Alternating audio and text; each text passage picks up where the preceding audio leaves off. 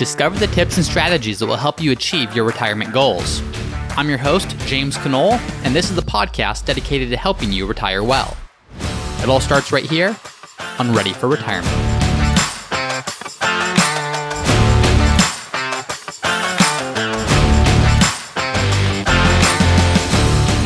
Hi, everyone, and welcome back to another episode of Ready for Retirement. I'm your host, James Knoll.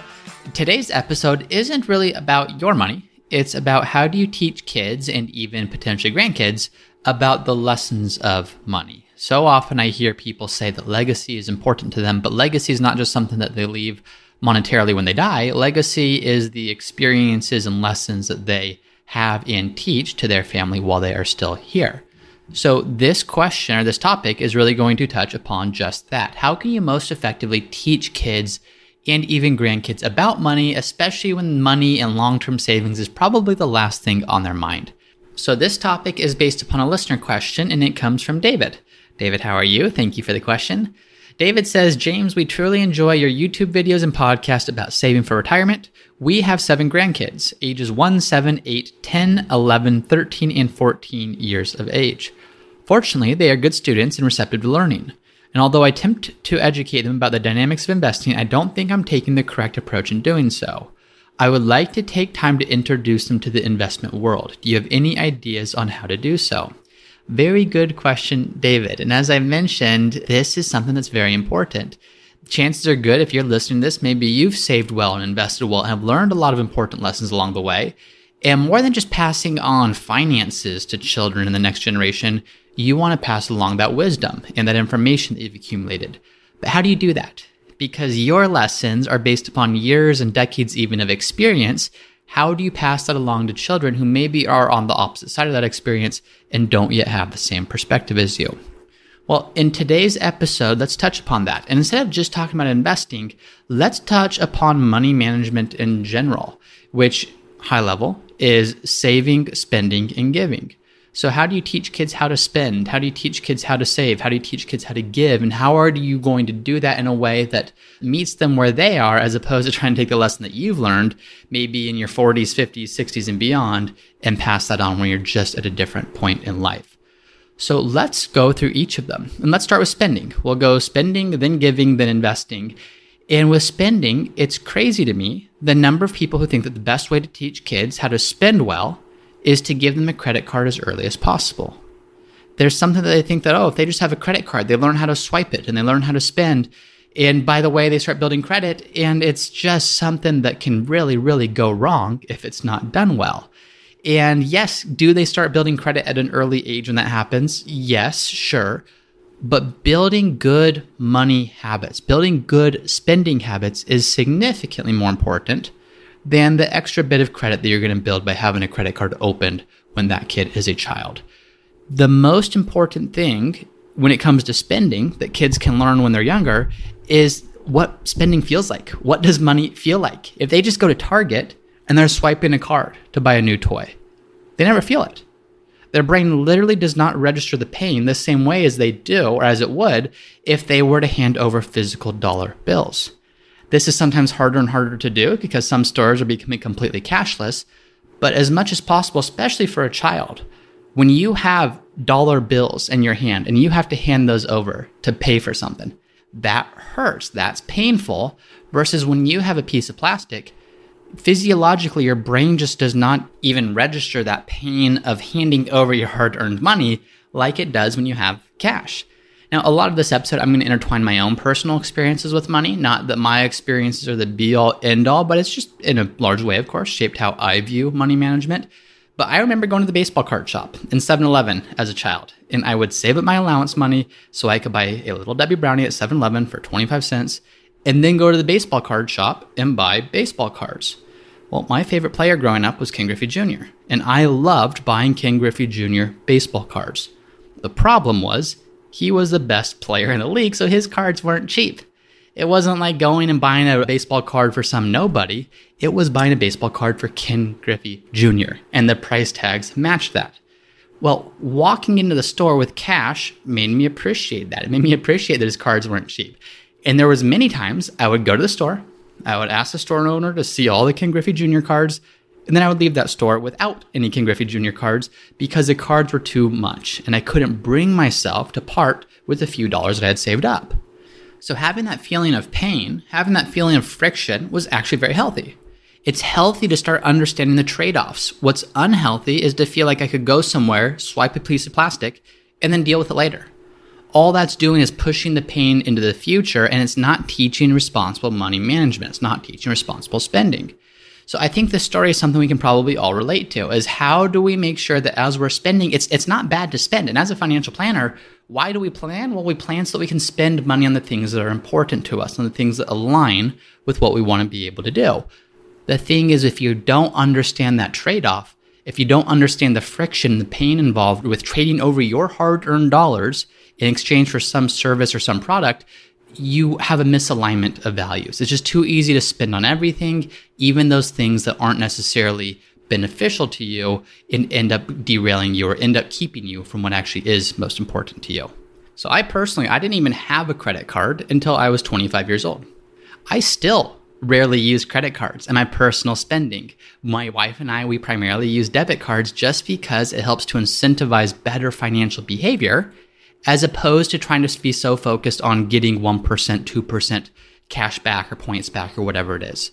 Now, we use credit cards and we have them and we use them strategically in certain ways, but there's this conception out there, a misconception out there, that good spending is all about maximizing the points you get for a transaction. That could not be further from the truth. Good spending is all about making responsible decisions, and responsible decisions are easier to make when you fully feel the weight of that decision in the moment, which is what happens when you're spending as a child and handing over cash as opposed to taking mom or dad's credit card and swiping it and saying, I'll figure this out later.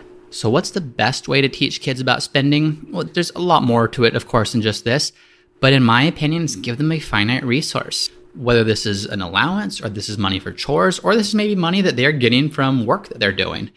Helping them to understand that money is not endless, that is a very, very important lesson.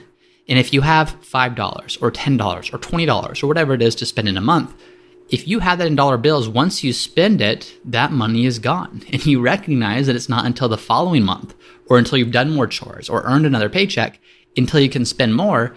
That's a very valuable lesson. Whereas if it's a credit card, that credit card seemingly has no limit, especially in the mind of a child, where it can just be swiped, swiped, swiped. So helping to understand the friction, helping to understand the trade-offs, that's one of the most valuable things that I think you can do for a child, because it helps them prioritize and it helps them to see, how can I use these limited number of resources, these dollars, to buy what's actually most important to me, as opposed to feeling like you can purchase everything. So that's the first of the three things I think is important to teach kids about money, which is spending. The second is giving. Now, as kids, for us growing up, it was putting money in the offering plate at church. Obviously, as kids, it's not usually a substantial amount of money, but it instills a practice of generosity. More than anything, again, with spending, same way, spending $5 or $10 or $20 on yourself each month, you're not going to be able to purchase a huge amount of goods or services as a child. The more important thing is instilling the habit, instilling the practice, teaching them to spend in a way that will serve them well when they're older. Same thing is true for generosity. This amount that a child gives is not going to be world-changing. They're not going to solve world hunger. They're not going to be able to keep a charity in business. They're not going to be able to give substantial amounts by themselves, but what it's doing is it's instilling that practice. So giving is a discipline that's as healthy for you as it is for the person in the organization receiving the gift. So as a child, what can you do? Make it tangible. In the same way that swiping a credit card just doesn't register, just doesn't seem real sometimes, well, sometimes giving can be the same thing. So as you're teaching kids to give, is this helping out a family that needs it? Is it putting quarters or dollar bills in the offering plate at church? Is it giving money to an organization that's doing great work in the community, but taking the time not just to say you must give, but teaching them the impact of it, teaching them the importance of it? That is a habit that will be another thing that will serve kids very well as they grow older. Because as I meet with people, whether they're in their 40s, 50s, 60s, 70s, those that have a consistent practice of giving, they tend to have much higher quality of life. When it's not so much about how can I hoard resources, and again, this is a topic that just goes much deeper than money, but those that have a regular practice of generosity, which can be either with time or money, they tend to have higher quality of life. So teaching kids a practice of generosity, number one, is just a wonderful character trait for them to develop. But number two, you are also setting them up to have happier, more fulfilled futures. So what does this look like? Well, whenever kids receive an allowance or money from somewhere, do you have them set aside a certain dollar amount or certain percentage to say, this is how much we're going to give? We're going to break down any money received into saving, into spending, into giving. Take a percentage of that and set it aside for giving. Let them understand or teach them the impact of not spending everything that they have, but also setting some aside to save and setting some aside to give. So that is giving. And then third is investing. Well, how do you teach kids about investing? And this is a hot topic. I see lots of people who talk about the importance of financial literacy in school. And you'll see a lot of funny memes and quips about this. I was on Twitter the other day and someone posted, "I'm glad school taught me the Pythagorean theorem instead of how to do my taxes. It's come in really handy this Pythagorean theorem season." And there's all kinds of funny stuff like that. Why on earth do we learn about this, but we didn't learn about taxes? We didn't learn about investing. We didn't learn about good budgeting and different habits like that. And you see people talking about the importance of teaching investing, but how do you do it?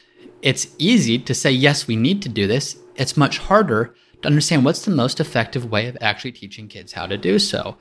Because I remember when I was in 6th grade, we had to pick a stock and we had to follow it every day in the newspaper. Now, picking the stock, what do you know as a kid? You don't know anything. So you choose some ticker symbol or some letters that maybe stand out to you. And then every day, we had to follow that. It was the school's attempt to teach us about investing. What were the stock prices doing every day? Well, what did I learn by that? Nothing. Absolutely nothing. Every day we pick up the newspaper and we say, okay, yesterday this ticker symbol, by the way, I don't even think they told us what the company was. It was just choose these 3 symbols, these 3 letters. Today it's at $20. Next day it's at $19. The following day it's at $20.05. And what does that actually teach about investing? Exactly nothing. So yes, it's easy to say we need to teach kids about this, but how do you actually do it? It's not just saying, how do you find some letters called ticker symbols and then follow the prices and track that every single day? That's not going to cut it. So to me, it comes down to stories, activities, and practice. This is the most effective way we can teach children about the importance of investing, and not just the importance of it, but the power of it. So if you go to a kid and say, hey, save $100 per month for your future, it's going to really work out for you in the long term.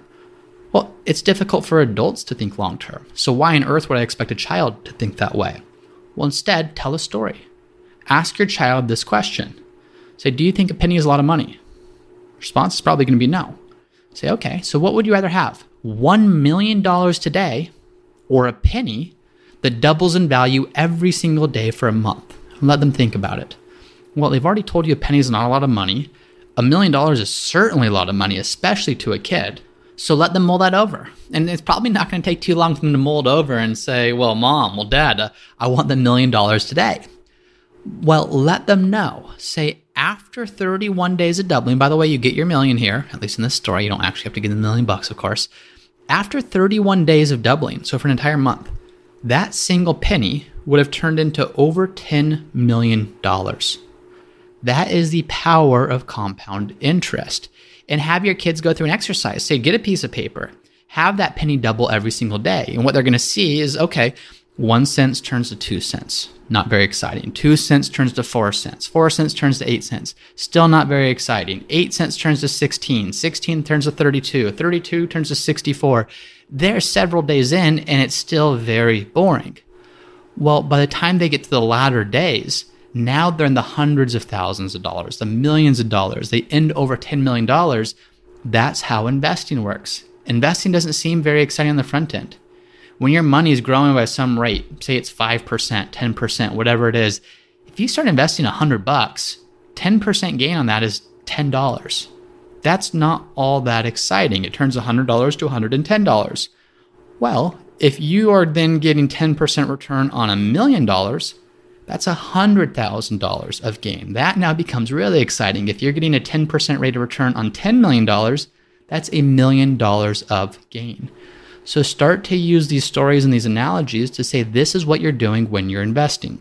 The difference, of course, is when you're investing, you're probably not doubling your money every single day, but the principle is still there. And that's what you want to do, is really get their attention of understanding the power of compounding. If your child's a little bit older and they have some part-time work, you might even encourage them to think about retirement savings in a Roth IRA. And if you're going to do that, again, tell it to them as a story. Take an example of two people. Let's say myself and my wife for this example. So James and Ashlyn. Well, Ashlyn starts investing in her Roth IRA at the age of 20. And for this example, let's assume that she saves $250 per month, but then she stops at age 30 and just lets the money sit there until she retires at age 65. So again, she starts at 20, goes until 30, $250 a month, but after age 30, she doesn't contribute a dime. She just lets that money sit there until she retires at 65.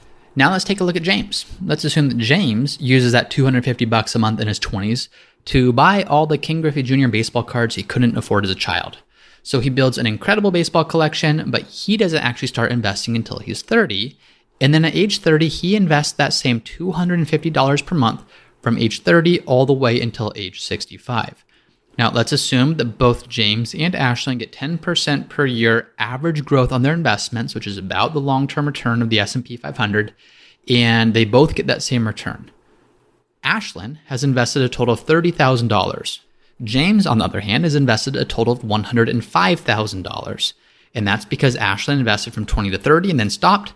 James didn't start until 30, but then he invested all the way until age 65. Ask your child, who do you think ended up with more money?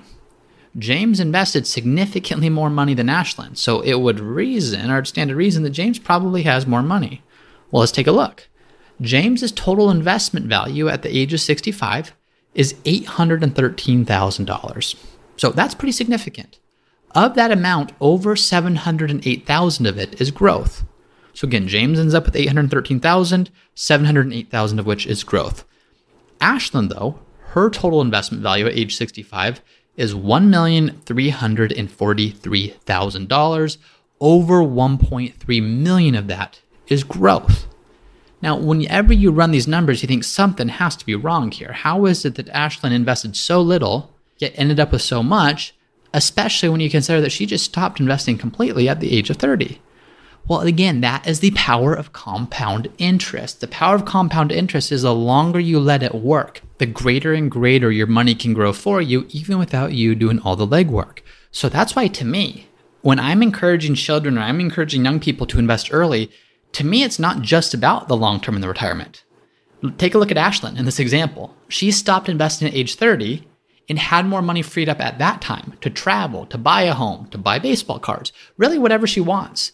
So thinking of it as planting seeds. If you plant enough of them early enough, you can let them work for you and you don't have to put in all the work yourself. Or in other words, the more money you put into investments on the front end, the less total work you have to do over the course of your career in order to get to the same or even better desired outcome in the future. So those are just a couple of the stories that might work. Now, activities work too. Don't just explain this. Don't make it just theoretical. Do it practically. And there's 1,000 different ways you can do this. I'm by no means saying that my way of doing or what we're talking about here is the only way. These are just things that I've seen work. But one of the things with investing is you have to show it working. And again, personal story. I made my first investment or had my first investment in 2007. I didn't know anything about investing, but I got $1,000 in a mutual fund. Well, that mutual fund, I received it in 2007. It went on to lose 50% of its value over the next 18 months. I received it right at the beginning of the great financial meltdown of 07, 08, and 09. So I went on to sell it after losing $500, so 50% of my mutual fund, because I didn't know what else to do. Just owning a mutual fund taught me nothing about investing. Now, had it been combined with perspective and education and other things like that, it certainly would have been a good lesson. It would have been a good lesson because if someone had sat me down and said, look, that $100,000, it's not just invested in the quote unquote stock market, it's invested in real companies. And historically, an investment in US companies has grown by 10% per year on average, but it never once has returned exactly 10%. There's good times and there's bad times, and success comes from staying disciplined in the bad times so that you can participate in the good times. So had that been my perspective, as opposed to, oh my gosh, here's $1,000 that I have, and oh my goodness, 18 months later, it's worth $500. This investing thing is messed up and it really doesn't work, and it's just like gambling. Well, that was my impression because that was my only experience. So if you have an experience that's not also properly supplemented by guidance and perspective and education, it's going to be shaped by whatever the market happens to be doing. If you have someone who bought one stock one time and that stock made them 10,000%, that's going to really shape their experience and their thoughts towards investing way differently than someone who bought one stock and lost all their money doing so. What happened was the coincidence, or what happened to have happened to their stock, is really going to shape that. So having some perspective is very helpful. So what can you do? Explain what investing is. Explain when you buy a stock, you're buying a real company. That real company makes money. When you buy that company, you're buying the rights to that company's future income. There's no guarantees, but as a whole, if you purchase enough of these companies and spread out your money to enough of them, you're probably going to do really well over time. Now, this next part is one activity I've seen help. Part of it depends on your philosophy as parents. My daughter is 6 months old. She's far too young to teach about investing yet. We're sticking to learning how to eat first. But I know some parents that will allow their kids to quote unquote invest with them, with the goal of teaching patience and really teaching deferred gratification. And these parents, they will give their child a really nice interest rate, maybe 5% per month, for example. So they tell their child, if you invest $10 with me, that $10 will be worth $10.50 by the end of the month. It will be $11 by the end of the second month. You can use simple interest here as opposed to compounding. $11.50 by the third, $12 by the fourth, et cetera, et cetera. So what it's doing is it's teaching them more than anything deferred gratification and also patience, which are two key factors when it comes to investing. Now, if your kid somehow has $1 million, well, giving them 5% per month is probably going to cost you a lot of money really fast. It might actually ruin your retirement. But $10 per year on your child's $10 investment, it just might not be exciting enough to get a child motivated to do that. So you have to kind of bend the rules a little bit to how do we teach these lessons by giving an exaggerated interest rate over a condensed period of time, more than anything, to teach that investing money grows your money, but it does require patience and it does require deferred gratification. So those are just thoughts. All in all, on top of this, I would say being open with money with children can be very helpful. That doesn't mean you have to sit them down and show them your 401k balance. Doesn't mean you have to sit them down and show them exactly how much you have left on your mortgage or anything else like that. But I remember when my mom would share with me, she would do something called a zero-based budget, where on the top of a yellow pad of paper would be, here's the income for the month. And then line by line, she'd start saying, okay, here's how much we're giving in tithing. Here's how much we're spending on groceries. Here's how much the mortgage is. Here's how much. And really just showed me how systematically from that top line number, here's all the expenses that come out. You start to appreciate the cost of living. You start to appreciate the value of a dollar. And really parents being open with that stuff, I would say, is foundational into being able to teach kids about spending, about giving, about investing, when parents can share their experiences, both successes and failures, to allow their kids or to instill in their kids that ability to be better stewards, better managers of their money going forward. So that's it for today. David, I hope that was helpful. Let me know if not, if there's other questions, and be happy to chat about that, because this is a really important lesson. As I said at the beginning, legacy is an important thing that's just instilled in a lot of us. How do we leave a good legacy for kids or for grandkids? Now, legacy doesn't mean how can I die with the most amount of money for them. It's how can I leave them the lessons and the experiences I've gathered along the way? How can I share my wisdom with them? And teaching kids about money and proper money management goes a really long way in doing so. So thank you for the question, David. If you have a question that you want me to answer in a future episode, feel free to go to the readyforretirement.co webpage to submit that there. Also, if you have not already done so, please leave a review for the show. Just tap 5 stars, leave a comment or review if you'd like. That just helps more people find the show and really like being able to reach as many people as possible. And then finally, if you have not already done so, be sure to check out our YouTube page. It's under Root Financial Partners, and that's where you can find more content just like this to supplement this and really help you to create that secure retirement you're looking to create. So with that being said, thank you very much for listening, and I'll see you all next time. Thank you for listening to another episode of the Ready for Retirement podcast. If you're enjoying the show, please subscribe and let me know by leaving a 5-star review. And as always, for a list of the notes and the resources mentioned in today's episode, you can find those at the Ready for Retirement website, which is readyforretirement.co. That's readyforretirement.co. And if you have a question that you would like for me to answer in a future episode, then you can also go to the Ready for Retirement website, readyforretirement.co. There's a page called Submit Your Question where you can submit a question for me to answer in a future episode. Thanks as always for listening, and I'll see you next time.